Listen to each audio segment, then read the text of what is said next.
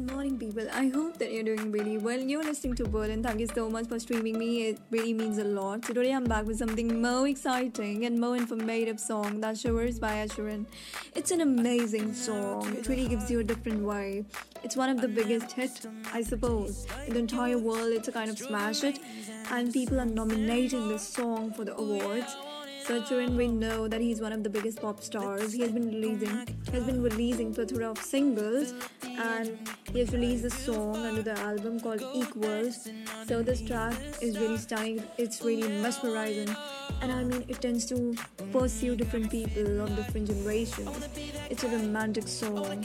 We can share this song with our near and dear ones, I suppose. We can express our feelings to them through the song. I feel it's absolutely possible if you are in love with someone, so you can share this song to them.